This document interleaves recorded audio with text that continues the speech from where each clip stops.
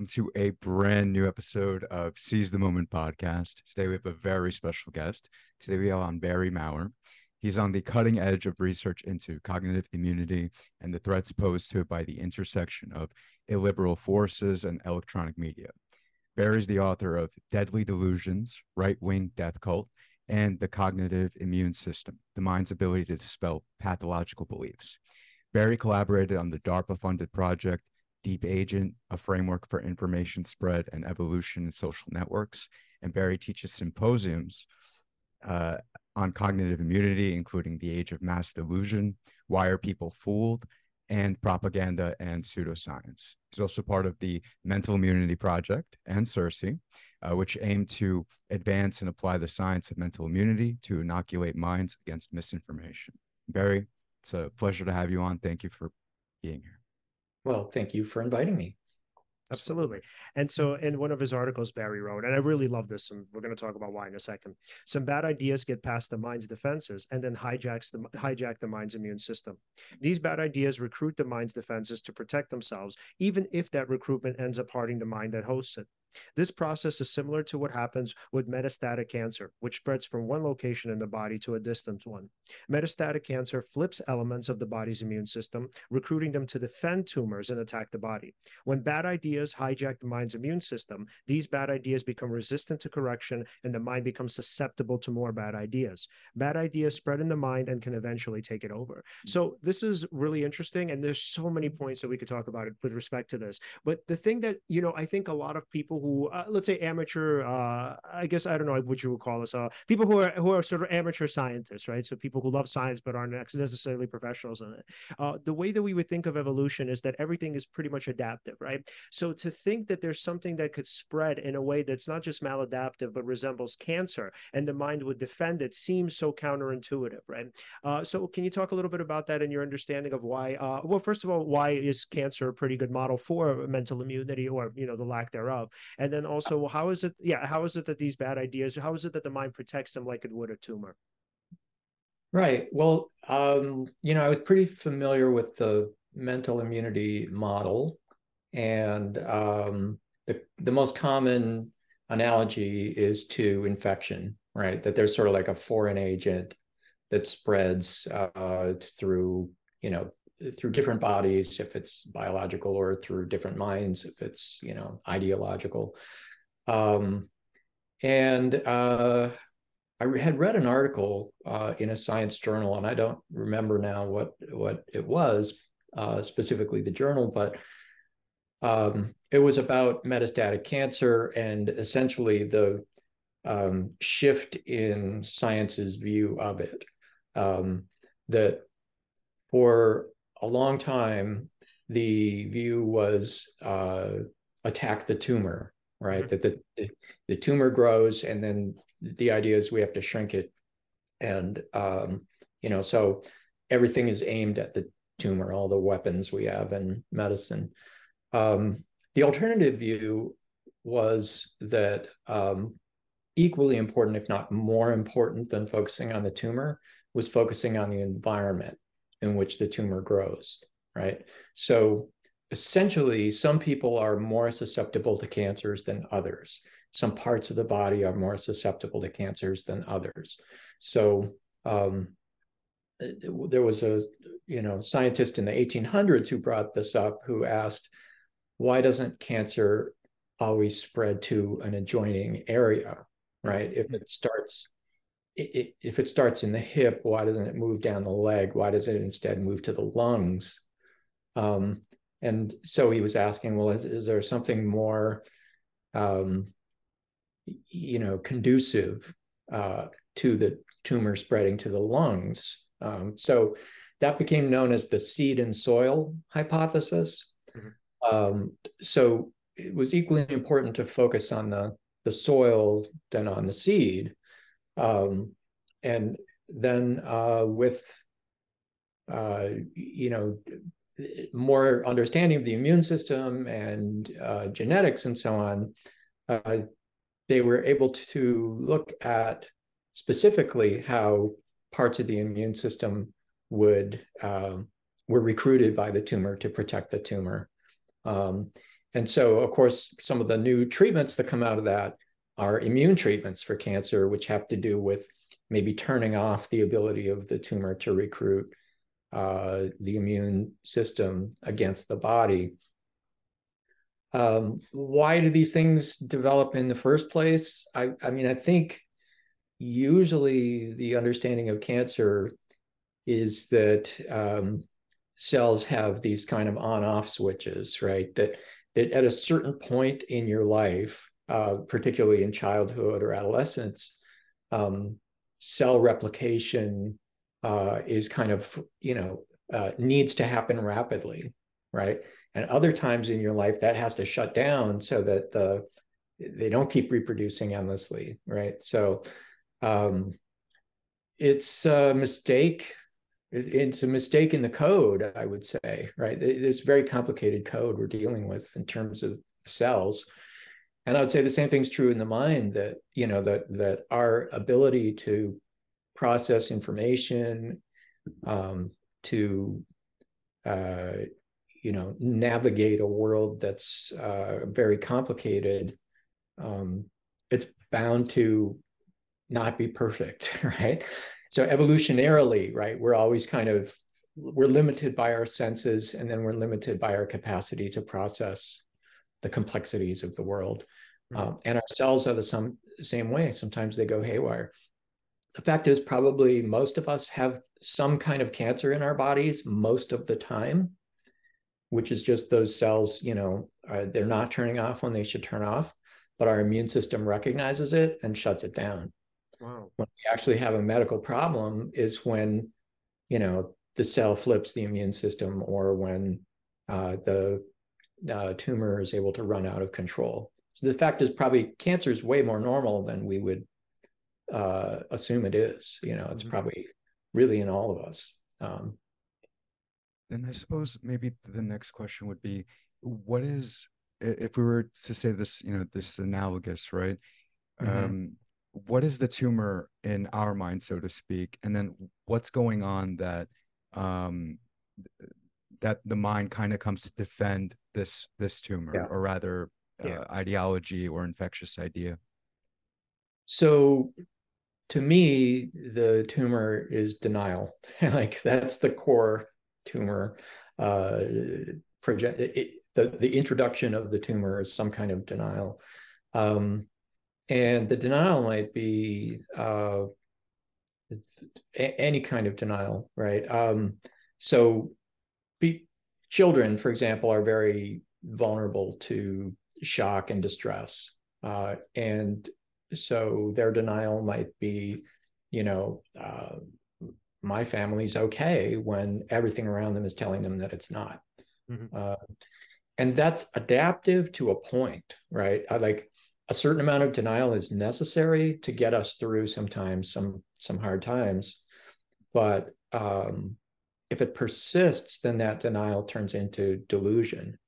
And delusion is really when the denial is kind of dug in and has defenses, starts to develop defenses around it. So delusion is just denial on steroids. And so when we look at pathological beliefs, I would point to things like climate denial, right? Or I would actually call it climate delusion, because denial would be maybe the first time a brief moment when you sort of deny what's obvious, that the climate is changing, it's a result of human activity. And the delusion is once that's really settled in, and no amount of counter information or counter argument is going to break through. So then it's become like a tumor. And what's interesting about the spread of that is, apparently, what I've been reading in the literature is that people who admit to a certain amount of denial in their life or delusion, it starts to spread. So the delusion doesn't just contain itself to one thing, it starts to spread. And this is where you get conspiracism, right? So it's not just that the climate isn't changing, or that, the humans aren't changing it or something like that.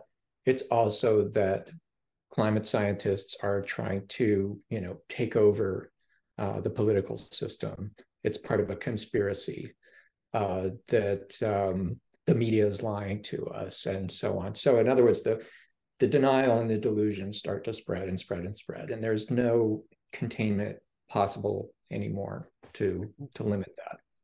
Yeah, I think there's sort of a core set of beliefs. I mean, I've talked about this on other podcasts, obviously, so that I used to be a conspiracy theorist once upon a time. And I think there was a core kind of set of beliefs that informed everything else you believe. So if I had to kind of try to, reconstruct it now, I think one of the major ones was that you can't trust mainstream media. You can't trust the systems of power, any systems of power, religion, government, etc. So like none of them matter. You can't even necessarily trust people who are connected to those systems of power, even if they're like, pawns or whatever, like the kind of lower people on the rungs of the ladder. And the idea was essentially it was very much like in my mind, like living in the Soviet Union, where it's like everybody's kind of out for themselves and you kind of have to figure out how to navigate the world on your own. So a lot of it is based on paranoia. And I would argue that those kind of sets of paranoid beliefs, those core beliefs, they kind of end up informing everything else. And you know what's funny about those beliefs? On the surface, they actually seem somewhat rational, right? Well, think about it. If for example, someone put out that belief, at least that, oh, well, people in power probably would like to maintain that power, and therefore they'll construct, or rather impose either certain systems, or rather put things into place that'll sort of keep them in that place of power, like Machiavellian. Right? So, on one level, you could look at that and say, okay, there's something rational about it. Like, oh, this makes sense to me. Right. Well, because this now makes sense to me, this sort of validates that belief. Like you're looking for rationalizations to sort of validate these existing beliefs. And Absolutely. It almost happens automatically, right?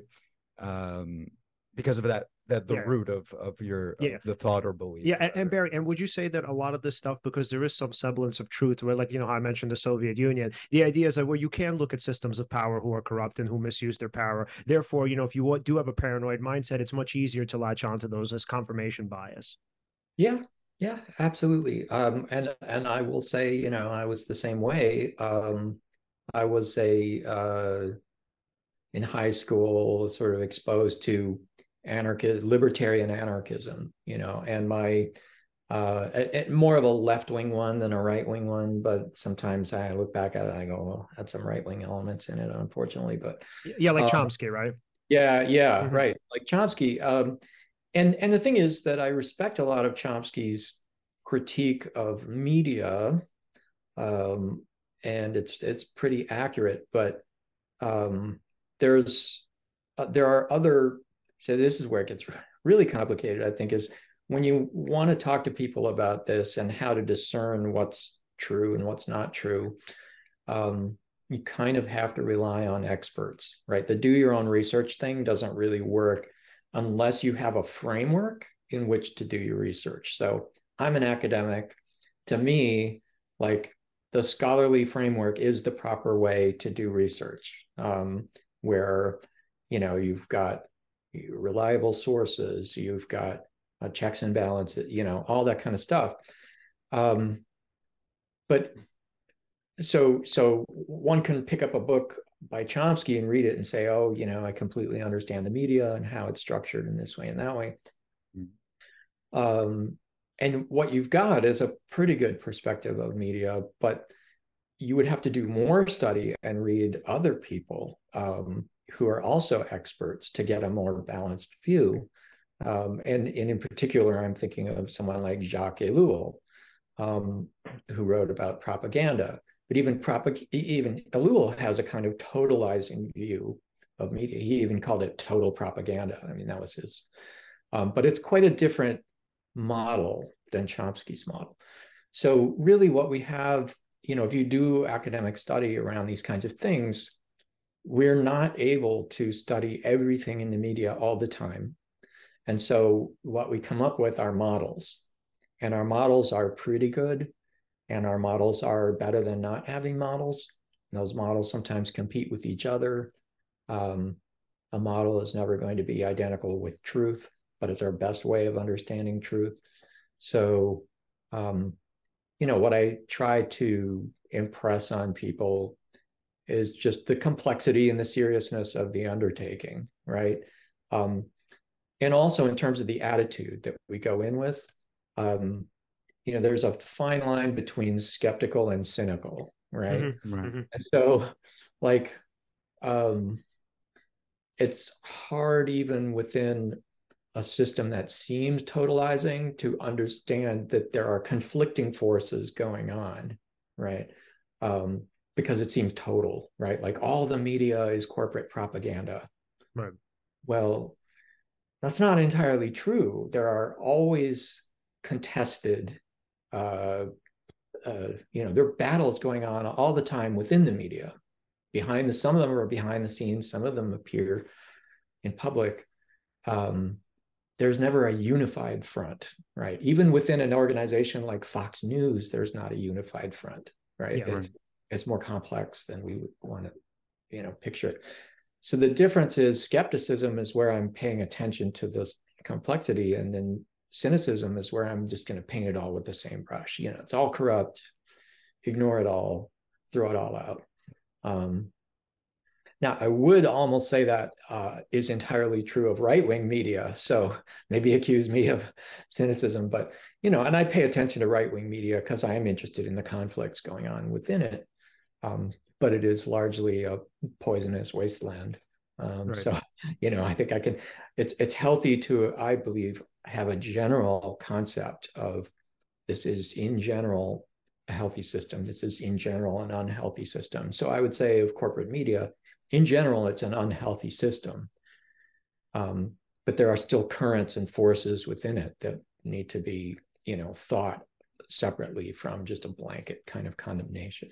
Right. But, on some end, I think somebody might accuse you and they might say something along the lines of, well, but then who should the gatekeepers be? Okay, you're saying that one set of media are good or at least not bad. And then the other one are really like poisonous and evil. So, I mean, I'm sure you're not going to that extreme, but it's something along those lines. So how do we then make sense of who the gatekeeper should be? Because on the one hand, there's complete cynicism and they're saying, okay, we shouldn't trust experts. But then another person might say, well, okay, you're saying trust some experts, but not others. Let's just agree that Fox News are to some extent experts, right? So they'll say, okay, you're saying trust some experts but not others, but then how do you decide, and who gets to decide who the experts are? Who are the gatekeepers? Good point. So I'm all about gatekeeping, and part of it is to recognize that gatekeeping is already a function in every institution that we participate in. And so the question is, what is good gatekeeping versus bad gatekeeping, right? I can almost point to Elon Musk and say that's the epitome of bad gatekeeping, right? Let's just flood the zone with Nazis and then censor anyone who disagrees with me, right? That's terrible gatekeeping. So we do have new institutions like social media where gatekeeping hasn't been invented or developed yet to the point where it should be, right? And if you look at the history of media, going back to the printed book, for example, the early history of the printed book is not a very good, it was not a particularly healthy media environment, because anyone who could afford to print a book could print total lies and propaganda and distortions and whatever and put it out. Mm-hmm.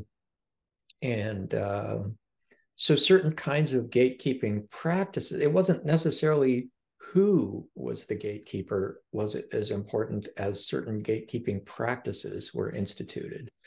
So for example, copyright, authorship, basically tells you who's responsible for putting this out, and who owns this property in a sense, so we haven't really come up with the new practices. This is why the electronic era we're in now is so dangerous, is because it's kind of like at a much higher, more risky scale of what happened in the early invention of print. And we know what happened in the early invention of print is you had the Reformation and the Counter-Reformation and 150 years of brutal war and mass killing and insane propaganda on all sides. So we could kind of look at as well, like at the 20th century in the same way with radio, other sorts of mass media like film, right? And look at what the Nazis and what the Soviets did with this technology and what the Americans did too, right? That in a sense, the gatekeepers were either the state or they were corporations. And of course, my preference would be we make gatekeepers kind of like, maybe more like in academia where we have, librarians sort of, they're the gatekeepers for what goes in the library and how that gets used. And scholars determine sort of like what gets taught in the classroom or what gets published as research and so on. So academia is a field where gatekeeping is very developed, and in other areas it's not as much, right? So I would say it's more practices than people. And then we've allowed certain institutions to just run out of control. And that was deliberate, right? We can look at the Telecommunications Act, for example, the late 1990s, and say that was a deliberate decision to turn all this new media over to the control of corporations, to let them do with it as they wish. So, we're reaping the consequences of that. So I suppose in the age of social media, because we don't have really essentially any gatekeeping in place, or rather maybe we do. I mean, yeah, you could censor people for, I suppose hate speech or people, they suspend accounts. Sure, or misinformation, disinformation. However, so then I suppose, since mental immunity is sort of comprised of or rather like having a good mental immunity is comprised of having or rather it goes between there's the combo of internal and external cognitive barriers, right? So normally when we're talking about academia, right, an external barrier would include, like, let's say these gatekeepers, like peer-reviewed journals or articles. There's a system in place where you can actually get reliable information, right, and be able to sort of research that, and then maybe not even put the onus of the research necessarily on yourself. You can refer to experts in that field, right? Generally speaking. But I suppose in regards to social media, I mean, the onus is kind of on us, right? And our belief assessment tools. And those are the things that I suppose at the moment, because the onus is on us, we have to really, as a society, really essentially develop those belief assessment tools, right? Because it's so saturated. Yeah. So I'm definitely I guess a little bit odd man out in the mental immunity community, in the sense that I do believe that personal responsibility for mental immunity is important, but it's not nearly as important or nearly as effective as institutional responsibility for mental immunity, right? And I'll point out that the internet is an institution, right? It is there is a committee, I forget the name of it, that's sort of like responsible for the internet. And we don't normally hear about them because they don't hardly do anything. But the point is that's a decision too, right? To sort of just let things go. But that's almost like, saying, well, let's just let anything whatsoever get into our water supply, right? That's not a good idea. I've published on censorship a few times, and also I would say, having been a sort of Chomskyan, coming out of that tradition where I was a free speech absolutist, if you could call Oh, I would Yeah. love to talk about that. Okay, Yeah.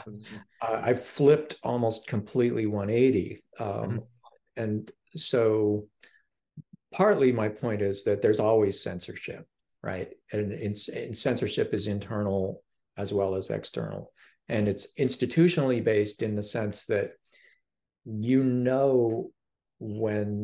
generally know when you're in a situation, say at work, or say in your family or whatever, when you're going to say something that is going to be frowned on or discouraged, right? Which isn't to say you should never speak up and you should never speak your mind and you shouldn't take chances to get the heat if you really feel that's necessary. But that what you're recognizing in that moment is that there is a boundary, and that boundary is either codified or it's in some formal way as a policy, or it's informal, and that we have all kinds of things like Trump, for example, right now is claiming free speech in relation to the January 6th stuff and the attempt to subvert the election. And the prosecutor is saying this is nothing to do with free speech. This is acts, right? In other words, you can engage in a conspiracy to do something illegal in which your only act is speech, right? And yet that speech is illegal. It's in the furtherance of an illegal end. And so we already sort of, we say Congress shall make no law respecting freedom of speech, but the fact is we have all kinds of laws respecting the freedom of speech. Like you can't commit perjury. That's speech. There's can't all tell sorts. somebody you'll kill them. You can't. Yeah, I mean, you shouldn't be able to. Although it's extremely common now that that goes unpunished, but that should be punished. So here's sort of where I come down is I noticed that in the 1950s or 60s, maybe 70s, there was some changes in free speech. Two that I noticed particularly, and one was affirmative and one was negative. The affirmative one was that no smoking signs went up all over the place. Okay, in other words, speech is mandated in places of business, right? That the government can say you must include this speech, whether you agree with it or not, right? This speech must be in this place. The other is that you had to take down signs that said whites only. Okay. And I think generally, like if we ask people, is it good that we have no smoking signs up? Is it good that we take whites only signs down? People would say yes, because the externalities or the costs of not doing those things is too high. And so we regulate speech around certain kinds of things where we recognize that the costs are too high. And this comes back to the whole point that you quoted from at the beginning of this conversation, which is that the tumor is unlikely to spread to an environment that is hostile to it, right? And so controlling speech has to be seen in terms of creating environments where pathological beliefs grow or they're resisted. And so, for example, in the town nearest to me here, the town is full of rainbow imagery. So like the crosswalks are rainbow, like rainbow flags, Now, that's not an openly hostile sign, yet it does create an unwelcoming environment for homophobia, right? And so we can create environments that are hostile to pathological beliefs, just like we want to create environments in the body that are hostile to tumors through affirming signs, right? And the other point I want to make is this doesn't necessarily mean that there's not going to be homophobia. This isn't going to cure homophobia, right? Right. Just having rainbow flags everywhere. It suppresses it. Right. And I would say this is what we do with cancer all the time. Like if our body's working correctly, if our immune system's working correctly, we're suppressing cancer because it comes up all the time. If a society is working correctly, it's suppressing fascism, homophobia, racism, xenophobia, all those things. If it's not, it's letting tumors grow and spread. Yeah. So I want to now get into free speech absolutism. So here's the interesting thing that I think kind of comes up in this argument. So oftentimes when you think about free speech, I think for the most part, free speech advocates are terrified of gatekeeping, because I think the thinking is, okay, if like, let's say some set or some group gets to decide of pretty much that they're the gatekeepers and who gatekeeps, they're going to suppress speech that maybe I'd want to talk about. So a lot of times, like, let's say, let me see, guys, I want to phrase this in a way that's as respectful as possible, because I really love, like I was going to, because I want to talk about Michael Shermer. So I love Michael Shermer. So Michael Shermer's, and we've had him on the show multiple times, and we're really grateful for that. With Michael Shermer, the thinking is that if you're talking about, so Michael Shermer is really against wokeness, which I'm obviously not. So Michael Shermer's fear is that, okay, well, here's sort of on the far left, what he thinks is the fringes, even though it's definitely not. People are going to sort of start suppressing things that I believe, right? So he's really into pretty much banning transgender athletes in certain sports. And I think the idea is like, oh, okay, if like, we sort of silence free speech, what's going to happen if this particular pet cause of mine gets overlooked, right? So his idea is, okay, now we're going to just battle bad ideas with good ideas, right? It's this understanding that anything should be up for debate and everything should be up for scrutiny. And then essentially we could just like kind of work it out some way, right? If we just sort of talk it out in some public forum, eventually things will work out and we don't have to actually silence free speech. So that's a way to kind of bypass the argument altogether. So free speech absolutists would say, well, we're all pretty rational. And Shermer hates when people would, let's say, talk down to either, not necessarily him, but people who might either agree with him, people who are against free speech.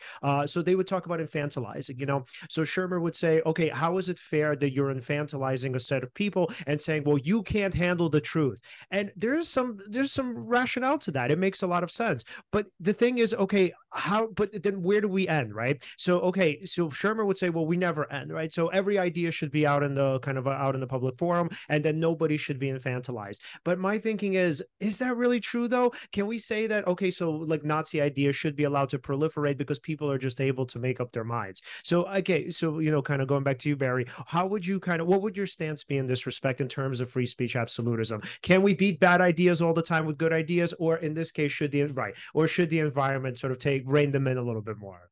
Yeah. No, I'm really opposed to that position. And my answer is somewhat complex, which is that I look to kind of ancient understandings, like ancient Greek understandings of different discourse arenas, right? So that there's one arena called forensics, which is discovering what the truth is, okay? And there are certain methods developed for discovering what the truth is, right? And so, we might say that like fingerprints are a form of forensic, a method of forensic knowledge. And, once there's a sort of consensus around that, debating it all the time doesn't make sense. Like, because then you get into these arguments like, how do we know the earth is old or not flat or something like that? It's because, well, to a certain extent, we have to trust our forensic, the forensic methods that have been developed so far, which have been reliable for hundreds of years, thousands of years, right? And the next is dialectic. So dialectic is to, submit a belief to scrutiny, okay? And again, there's methods that have been tried for hundreds of years, thousands of years to do that. There's the confusion about speech is to think that it's all the same, right? What people are mostly talking about when they say speech is they're referring to either rhetoric or which is, another level beyond dialectic. That's the question then of sharing what you learned in forensics and dialectics. And another one, which is blanking on the term, it's a Greek term. It means basically the battlefield of ideas. So, within rhetoric, you have different traditions. For example, there's a tradition of dialogue. A dialogue is a respectful exchange of information in which people are willing to change their beliefs based on a preponderance of evidence, maybe what Andy Norman would call, the reasons fulcrum, right? Mm-hmm. But that requires people to sort of have an environment of trust, a willingness, and a certain familiarity with the processes of dialogue. What we have in our media and social media and mass media is, I remember the term now, heuristics, E-R-I-S-T-I-C-S. So heuristics means battle, and it's a substitute for physical battle, right? So the point is to dominate and to disarm and defeat your opponents. Doesn't matter if you're right. And so we're in an environment where heuristics is what people think when they say speech. This is what they think of as heuristics, right? We're going to have a battle, right? To so me, it's in bad faith, I think, is what you're saying a lot of times. Well, a lot of the time, I mean, you can enter heuristics with good faith, but the point is you might be defeated by someone who's bad faith.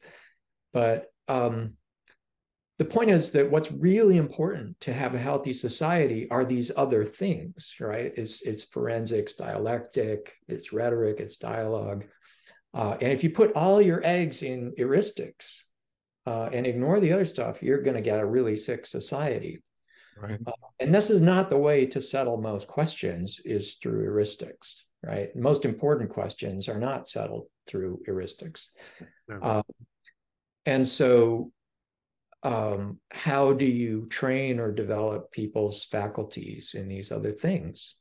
Now, the other thing I want to say is I do believe that there can be room for free speech absolutism, but it has to be in a very contained space. And I would put it this way. If you're working with biological pathogens, you want to do it in a lab where there's safety precautions, safety equipment, and training and all that kind of stuff, right? Same thing with pathological ideas. Yes, we should be able to look at them. Yes, we should be able to talk about them, but it should be in a very,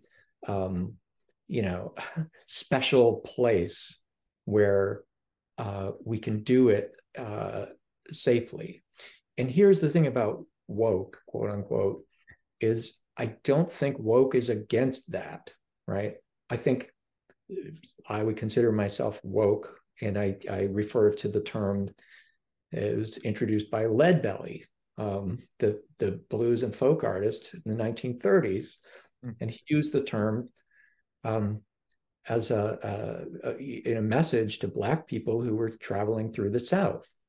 He said, stay woke because there's lynchings going on, right? And he literally followed up. He said, keep your eyes open. Okay, so to be woke just means to be alert, and in particular means to be alert to social injustice.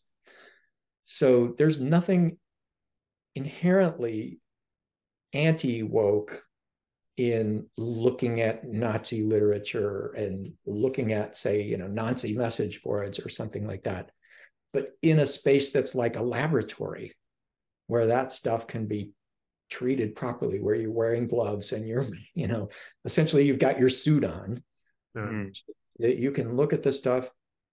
You can bring in an actual Nazi and have them talk, whatever, but it has to be that kind of space where it's safe enough to deal with this material so that it doesn't sort of escape and proliferate. Right. That's what I would say. So, yeah. So that's my complex answer to the speech question. No, this is something that essentially, right, if you allowed anything to be said, especially on a mass scale, I mean, the consequences could be disastrous, right? I mean, especially in this age where, oh, if a piece of information becomes, quote unquote viral, right, gets to enough people, ideas can spread like wildfire. That's always been the case, that ideas spread like wildfire, but now more so, right? Yeah. So there has to be some sort of a top-down kind of approach to how these ideas proliferate, right?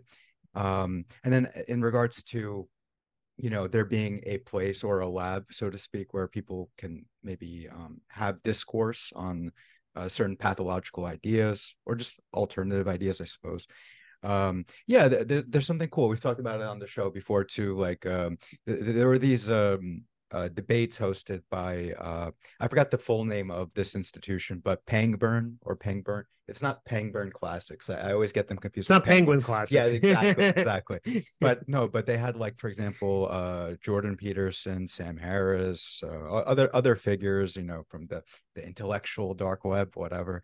But the idea is, what they would do is they would employ this technique. We'll call it steel manning, right? Where essentially, you would state what you believe is the other person's perspective that you disagree with, and essentially strengthen their argument, or at least show understanding of their argument.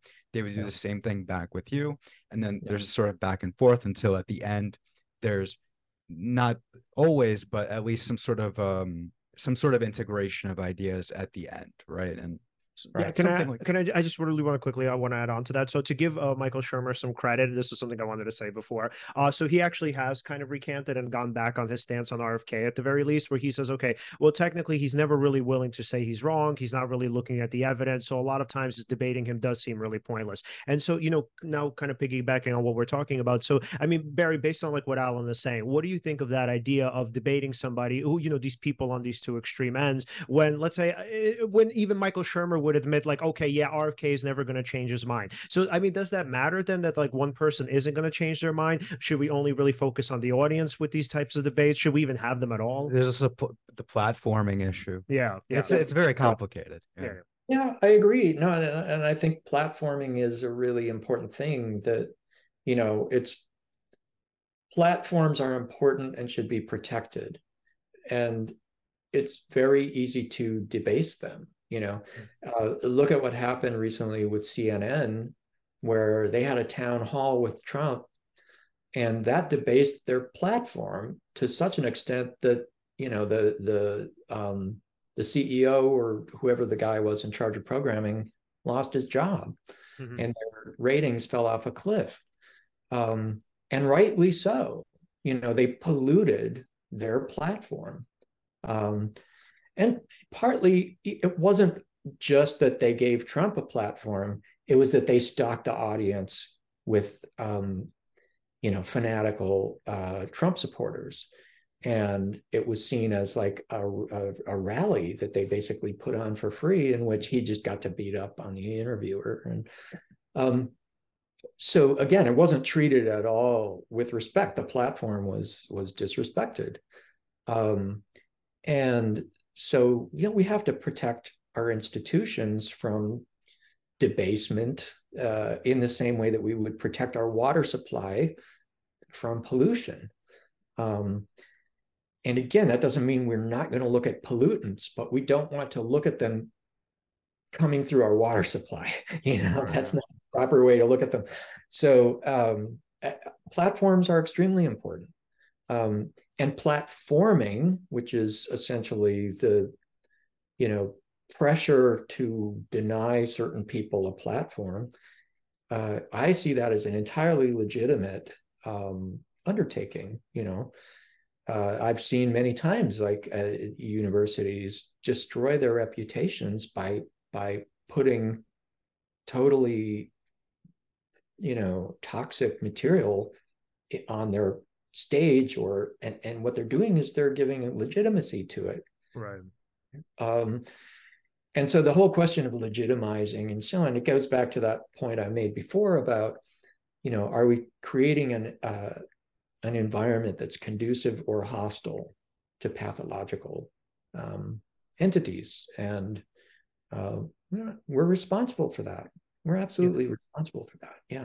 And I think if you were to sort of respond to Michael Shermer, I think the understanding here is that it's not so much that we're, or people, not we, whoever, right? Whomever is being infantilized, it's more like we can't really trust certain environments to allow the spread of ideas in a way that's conducive to overall health. So when Michael Shermer might say, well, it's probably easy just to like beat a bad idea. And I guess from your perspective, you would say, well, it depends the context. It depends on where you're talking about, right? So if let's say we have, so the Ken Ham and Bill Nye debate is something we've talked about multiple times. I'll bring it up again because it's, I think, a great point. So it really depends on where you're listening. So I'm assuming most people who are listening in New York will probably say, yeah, obviously Bill Nye won. I mean, it's clear. But then if you take that debate and put it in like rural Kansas, most people would say, oh my God, Ken Ham killed him. This is terrible. So I think it's a very simplistic understanding to say that we're just infantilizing people. I guess your response would be no, because the environments matter. So it's not so much that we're infantilizing people. It's just in some environments, they haven't been inoculated against bad ideas. Therefore, if we put those, you legitimize a platform, those ideas would maybe not necessarily spread because they're already there, but at the very least, they'll be reinforced. Yeah. I actually have sort of this is a very underdeveloped idea. I thought this up a long time ago. I haven't thought about it since, but this conversation sort of reminding me of this. So Barry, what do you think about this idea? And Leon too, why not? Thanks. Why not? Why not? No, so what if, for example, so like for example, Tucker Carlson, let's say, I know he's not on Fox News anymore, but for example, on essentially a news platform, which should just be about, just giving facts about things that occurred in the world or in your local area or in the United States rather, he would also espouse opinions along with those lots facts of or opinions. pieces of information. Yeah. What if it was regulated that on news networks, you're only allowed to just give facts or just information, no opinion attached to the information? That could be interesting because then you can't necessarily, it wouldn't be about swaying an audience to any particular side or point of view. It's just about just saying, this is what happened today or like the recently, local news. Essentially. Yeah. I mean, definitely I'm old enough to have grown up in the pre-cable environment where there were essentially three stations, period. ABC, CBS, and NBC, and then PBS. And news was essentially identical on all of them. I mean, if you change the channel to a different station, you were going to get a consensus view of reality, Right. and not a lot of opinion. I mean, when opinion happened, it was big news. Like, when I don't know, like when it was opinion in the news that sort of brought down Nixon, that sort of brought down McCarthy, when the news people said, look, I can't just report on this as fact anymore. This is just appalling, and I think they were in their right to say that. But I also think, and it is fair to point to the consensus at the time and say there were pathological elements to the consensus, right? I mean, there was a sort of like consensus around the Cold War and that America was a force for good in the world, that not that it didn't have elements of that, but that it ignored, the massacres and the things that and again, it was opinion that started to bring down the U.S. involvement in Vietnam. That, up until that point, there really was consensus around American military action. Mm-hmm. And so here's the word I would use, is there are blind spots, right? And that it is fair if the opinion is developed in such a way that helps us understand our blind spots. But by and large, that's not the function of opinion, right? But by and large, the function of opinion is to create consensus within either, one camp or two separate camps. And this is, I guess, what we would call, in Elu's terms, we would call integrative propaganda. So when we hear the term propaganda, we most think of agitative, right? Which is like, Osama bin Laden is trying to convert me to, Al-Qaeda ideology. That would be, that's not my ideology, so that's definitely agitative. But the vast majority of what we experience in terms of propaganda is integrative. It's saying that, continue to believe what you believe. Continue to believe, for example, that American military adventurism is purely, for the benefit of the world or something. And sometimes it's necessary for opinion to challenge or provoke reaction to that consensus.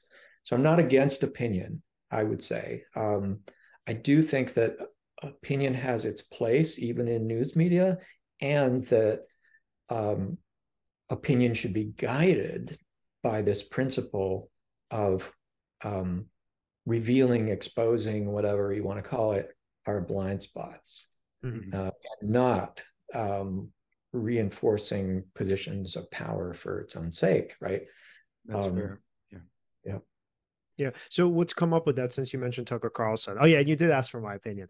So what's so interesting is this has been the thing lately. So the rapper Ice Cube has really come under fire lately. So not only because he's been he was working with Trump while he was the president, to kind of end mass incarceration, to work on pardoning obviously minorities. I mean, which is obviously a good thing. And he's gotten a lot of heat for it because obviously it's still Trump. And now he went on. I don't know if Tucker Carlson has a show. It's some social media platform that he uses. I don't think it's a show per se, but he went on his platform, right? And so Ice Cube's thing is like, yeah, well, it's just talking to people. So why would I not want to talk to you? And Tucker Carlson's like, yeah, you see, like, I'm not a bad guy. And Ice Cube's like, yeah, you're not a bad guy. So it's so interesting because so on the one hand, first of all, I like Ice Cube and I've been a fan of his. So it's sort of shitty. But then on the other hand, I can obviously also see why people really dislike him and now why they've also turned on him.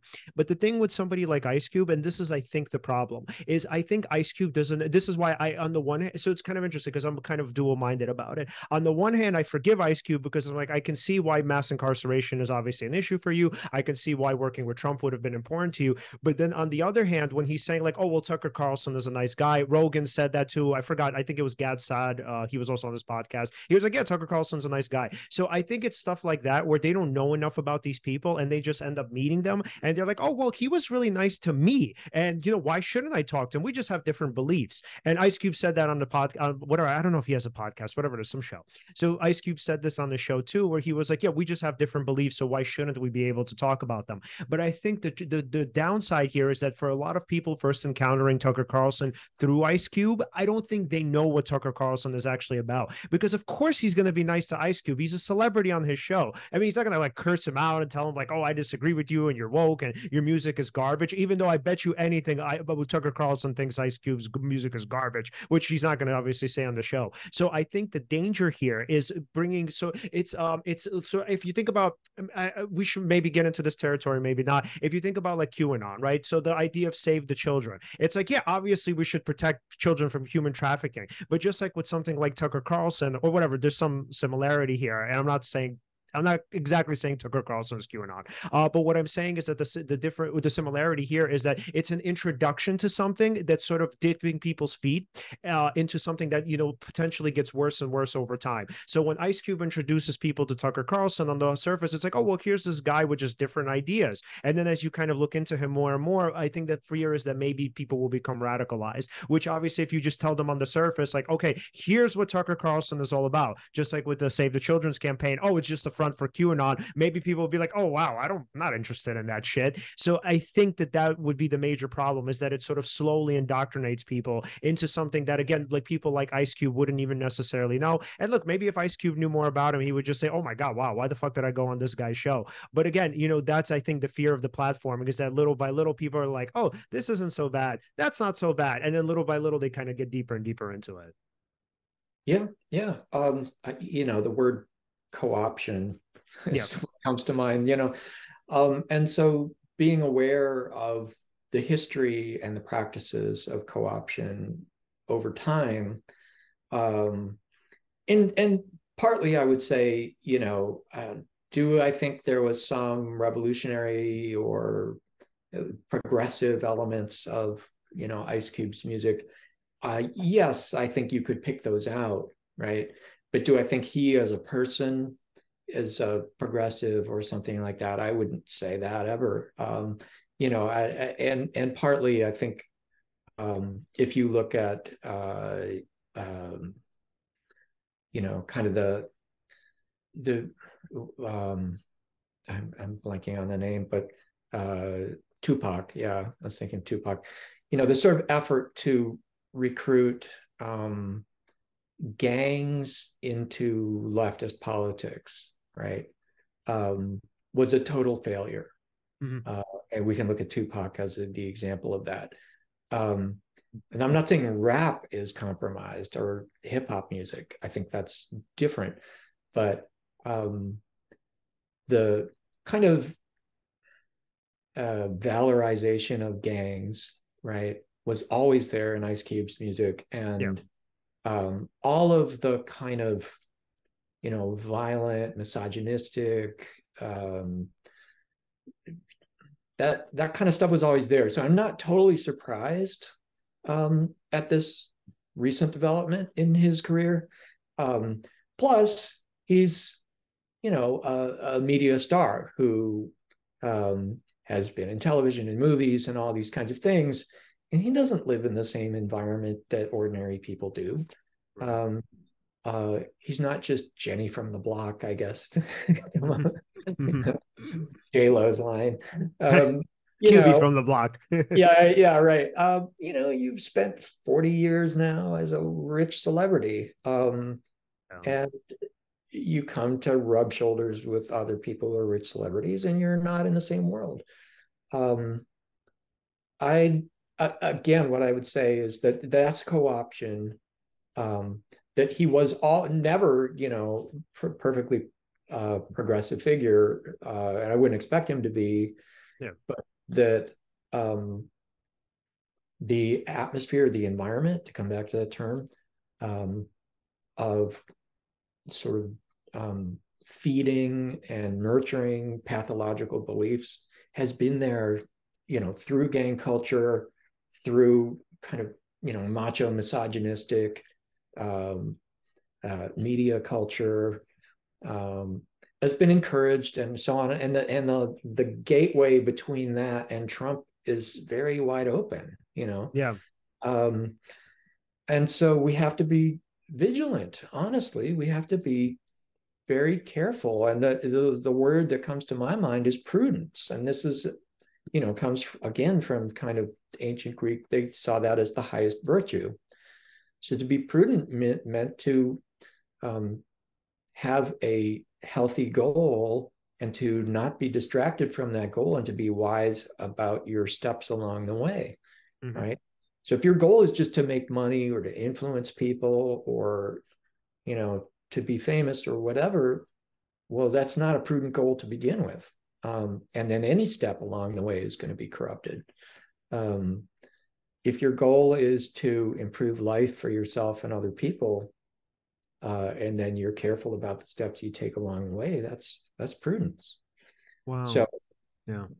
Wait, so yeah, I love that. And so this is kind of what I'm caught between. And I love that we're talking about this and you're bringing it up. So, I mean, I love hip hop and I also love professional wrestling, two industries that are so, oh my God, so caught up in just, I mean, you name it, right? Misogyny, racism, sort of macho cultures, etc. And I mean, for a lot of us who grew up in these cultures, obviously we're going to love these genres. But the thinking here now is that we've had several people from these industries on the podcast. I mean, I still watch wrestling. I still listen to those people. But yeah, man, it's a tight line to kind of walk because now I see that a lot of people are still in that. So yeah, Trump supporters, right? Pro wrestling is full of Trump supporters, just like hip hop is full of Trump supporters. Like Lil Wayne is a Trump supporter, and all of these people that you're thinking, wait, you guys are supposed to represent the kind of disaffected and disenchanted masses, but then here you are supporting rich people. So I kind of now wonder, is there a way to even disconnect the two? Because I think you're right. I think when people do become rich and they do become celebrities, what they do is they essentially kind of disconnect from mass culture,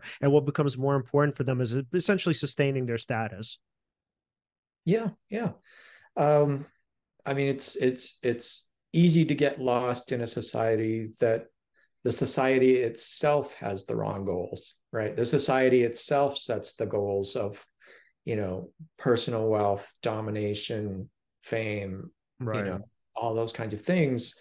So to develop a kind of, holistic set of principles out of that, I mean, to me, it's nearly impossible, but there are elements. I mean, within hip hop, there are elements that can point you to that. So, I particularly like, the kind of trip hop stuff that was happening in the 90s, for example, that seemed to me to be much more, it was like they were really getting into jazz, and there were a lot more female singers, and there were a lot more, kind of thoughtful lyrics, and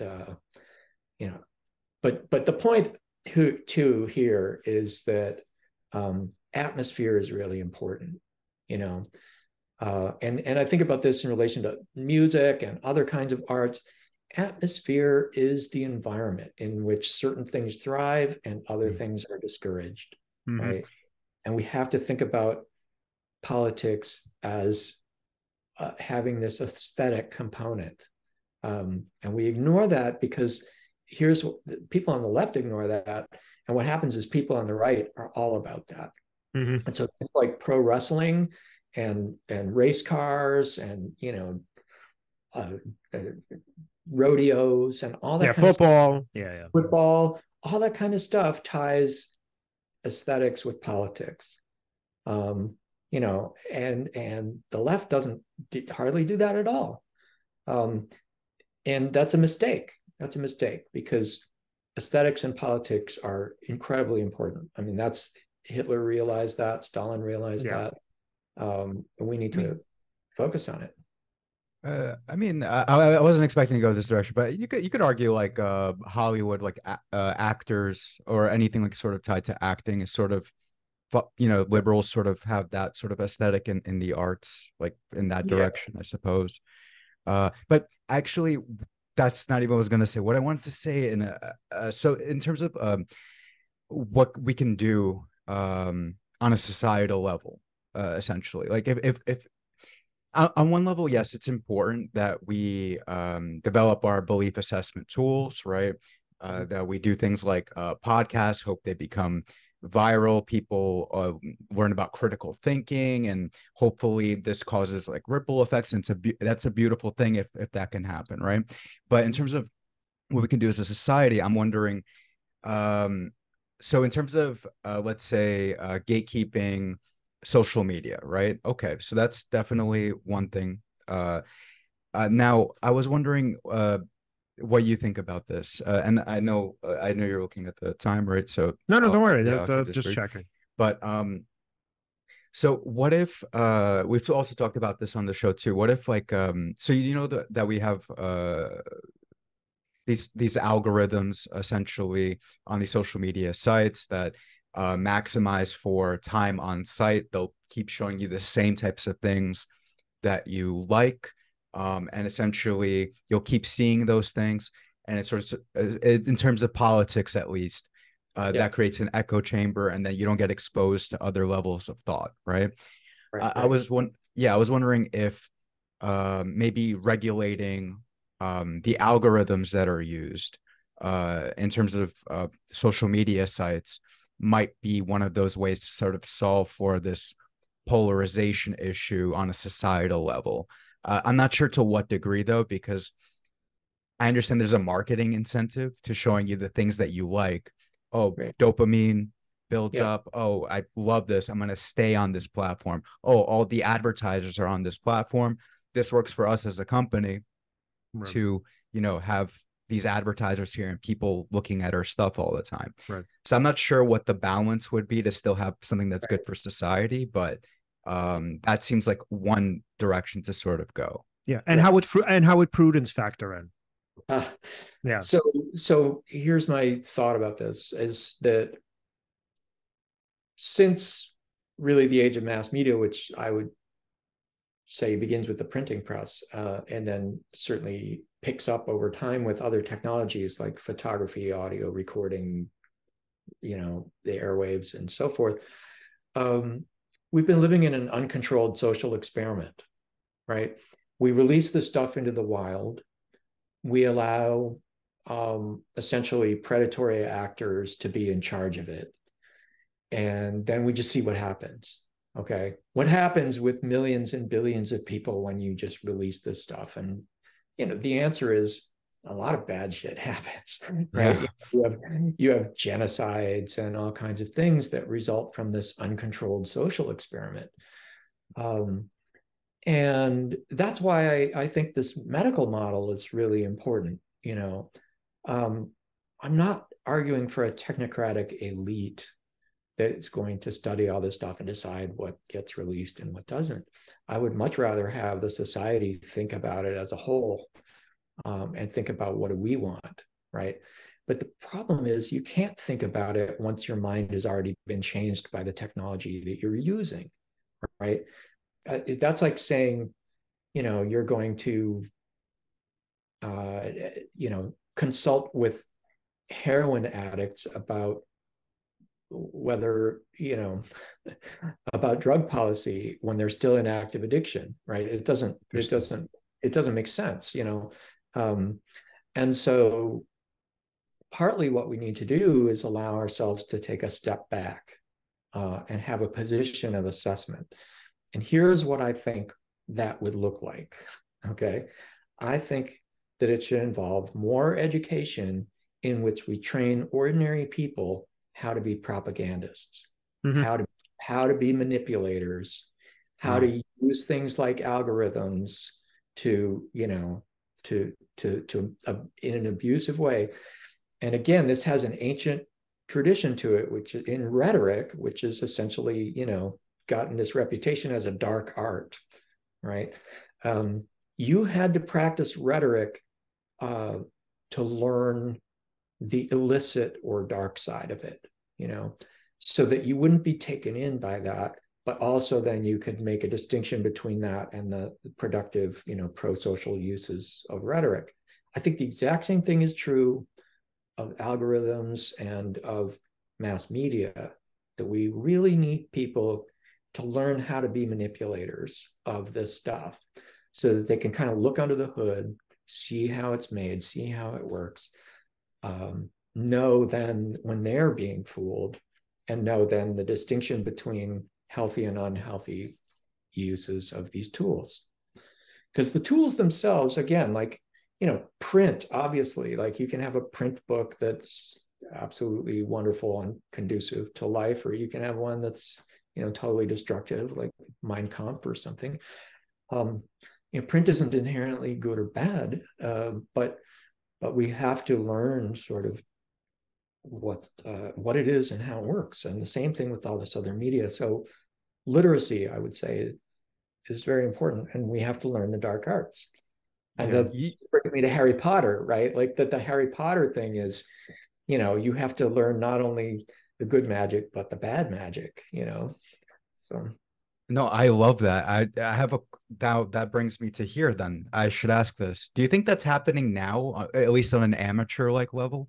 Why I say that is because this is sort of influencer culture, right? It's actually quite popular. Like if you ask a lot of kids what they want to be in the future, well, I'm sorry. I can't quantify this. I don't have any metrics to support this. I'm sorry. It seems like a lot of people want to be influencers, and there are a lot of them, and people are trying to become it's famous. a form of fame. Yeah. And right, and make these videos and try to appeal to a mass audience, right? On some level, you could almost argue what you're suggesting is sort of happening now, just not in a,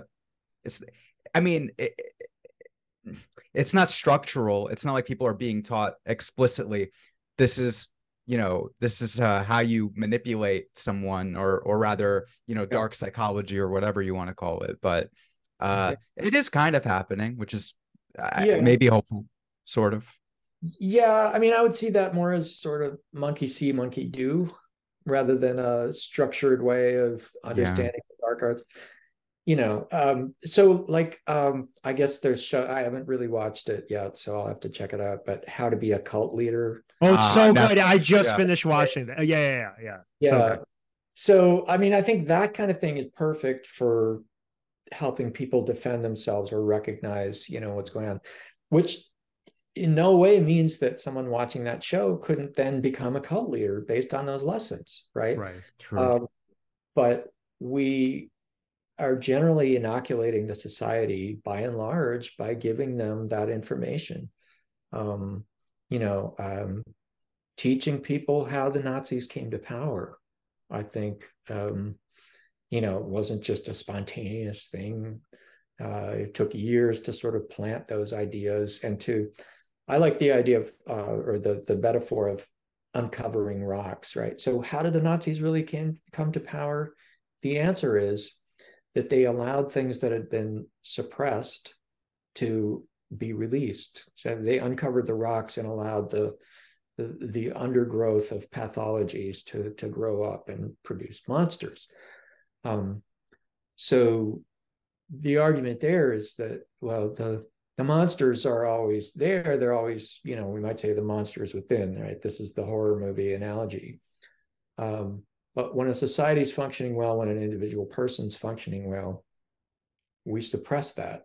And it's just like those cancers that our body is suppressing all the time.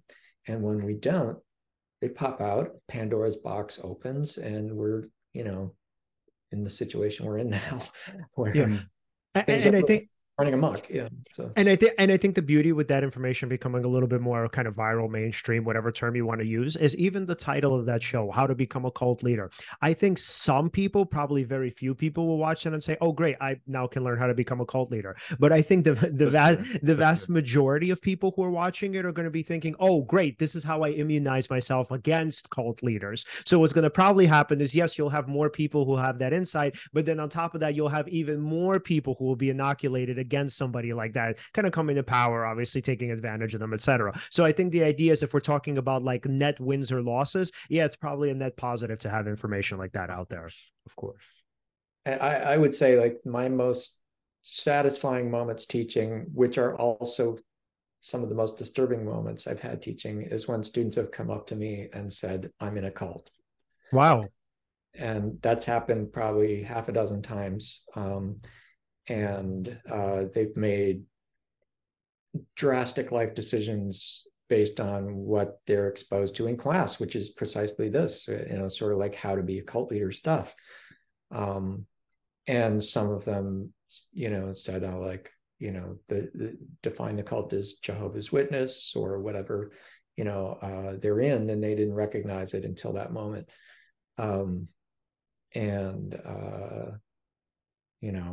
It's but the other thing that I think about is, oh my God, this is a lot of responsibility, right? If a person comes up and says this, it means their whole life is going to change. Right. And what have I done? There was one case where a woman in my class, she was Saudi, and she said, I've decided based on this class, I'm divorcing my husband. Wow. And I don't get in front of my class and say, you should divorce your husband, leave your family, whatever, leave your church. I just say, like, here's how manipulation works. And then people take it and they do these things with it. But this is going back to the first, early conversation about denial and delusion. This is why people have denial and delusion in the first place, is that making those decisions is painful and costly. There's no way to, get out of a marriage, even an abusive, horrible one, that I can think of that's not costly. Right. Or to leave a cult, and to leave people you care about behind, or your identity, and so we choose denial because we want to avoid the suffering that goes with the recognition of a reality that we would prefer not to accept. And so, yeah, there's something very, and I guess I'm sure you've talked about IPC, identity protective cognition. Oh, we haven't. No, what is that? Oh, you haven't? Okay, so I'm assuming this On is some level, yeah, yes, not but not not that exact, not that explicit. term. Yeah, yeah. Yeah. So right. Essentially, you identify with your beliefs. Right. yeah, yeah. All So right. it's always there's always a kind of loss that is almost like a grief, like a death. You Yeah. know, if you Mhm. have to, um, if you have to leave behind something you considered a core part of your identity, and so people will protect their identities. And it's weird what sorts of beliefs people consider to be core to their identities. Mhm. Sometimes it might just mean identification with some, pop singer or something is so core to my identity, I can't leave it behind. Fandom Right. is one example, but people can be, have their identity around all kinds of, and it's not always unhealthy, right? I mean, sometimes having your identity be structured in such a way that, I mean, it's good to have mentors, right? It's good to have people you look up to, that you admire, that you trust. Yeah. And but you have to recognize if you're being steered wrong, if you're being abused, if you're being misled, and then know that you've got to get out. Yeah. But Yeah. that's very painful. Yeah. Yeah. Since you mentioned Tupac, actually, first of all, I love Tupac. But second of all, like it's such a great example too, because I think for a lot of people, they end up riding the fence where they don't really pick one set of values over the other. So the best example of like with Pac, I mean, he obviously, and this is obviously well known, this is not meant to be insulting in any way. A lot of his lyrics were garbage. I mean, he made a lot of misogynistic music. A lot of it was about sort of gangs. He actually got into gang culture later on in his life. I mean, this is all pretty much well known. But the thing is, there was always a fluctuation between that kind of militant mindset and of, more community based, trying to help people, trying to figure out kind of what works or what's best for the community, uplifting, maybe spiritually uplifting, whatever, kind of term you want to use. But I think the point with Pac was that he constantly vacillated back and forth between the two. And there's this movie about him called All Eyes on Me. And in the film, I don't know if this like really happened, but at least it was a part of the film.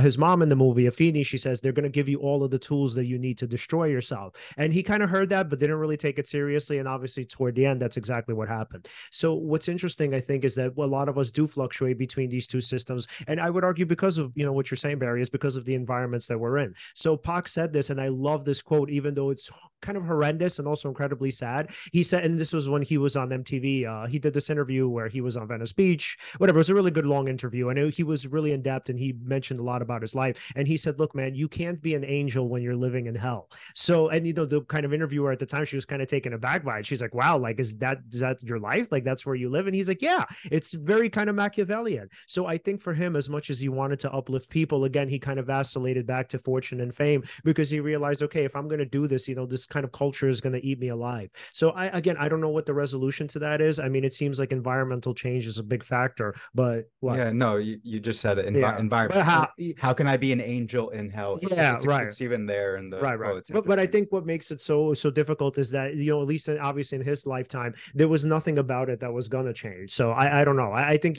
but my point was to say that I think a lot of people are stuck in that in between state where a lot of time, and we can even point to cultures where let's say, I don't know, imagine if you are living somewhere in the deep south and let's say you're the one person who isn't a racist, and then you're in an environment of people who are, like, how do you kind of navigate that? I mean, you're not just going to move to, like, I don't know, LA or New York City, obviously. So I don't know. And even if you were a social chameleon, how do you fit in, Yeah. right, or whatever? That's a different conversation there, I suppose. But I live in Florida, so um, Yeah, I can imagine. yeah, the yeah, and I think of Theodore Adorno here, who said, how do I stay healthy or sane in a sick society, right?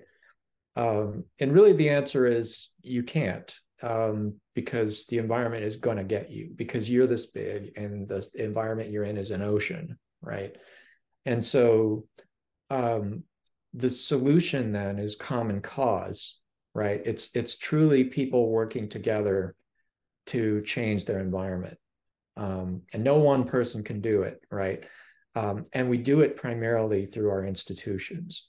So I am really a big fan of, like, the movements, for example, of ex-gang members who are trying to help gang members get out of gangs. And similarly with right-wing extremists, like people who were in, Klan or Nazis or whatever, who formed groups to try to help others get out of these groups. And to me, this is kind of the embodiment of, like, we have to, yes, we're in a sick society. We can't get well on our own. We have to make common cause with others. We have to look at the darkest stuff imaginable, like, we're not dealing with angels at all here, right? Yeah. And yet the belief that I did it, you can do it, and we need to do it, is really powerful. Oftentimes when I talk to, like, a lot of people talk to me and say, someone in my family has gone down this dark rabbit hole, what should I do? And I often say, well, there's nothing you can do, really, because the only people who had any kind of could have any kind of input to them are people like them, right? And so that's why they might listen to someone like Derek Black, who converted from neo-Nazism to now anti-racism. You might listen to Derek Black when you're not going to listen to, say, I don't know, Ibram Kendi. You're not going to listen to him, but you might listen to Derek Black. So, and you might not listen to Derek Black. I mean, the thing is that partly the other point I wanted to make about this is that an ounce of prevention is sure worth a pound of cure. It's sure better to prevent people from going down rabbit holes than it is to try and get them out of one. Inoculation works before you encounter the pathogen, right? You can't get the vaccine for, I don't know, polio if you've got polio. It's Right. not going to cure you. So this whole idea of vaccination is only preventive. The cure stuff is mostly not going to work. If it is going to work, it's usually costly, long-term, painful, intrusive, deeply uncomfortable, and so on. So a lot of people concerned about these kind of questions, they keep asking me about cures, and I keep talking about prevention. So that's where we kind of, Yeah. It's not that I'm against looking at cures. I am for that, because it's very costly for anyone to continue down these rabbit holes. But Yeah. Yeah. So, and the corollary here for psychotherapy or in psychotherapy would be that it's much easier to prevent trauma than it is to heal it. So I love that idea. And I feel like this is a kind of great spot to wrap it up on.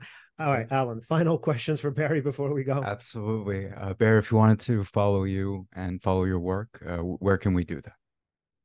Well, probably the best place to look would be on either ResearchGate or academia, which is the places for people to share their published research and writing.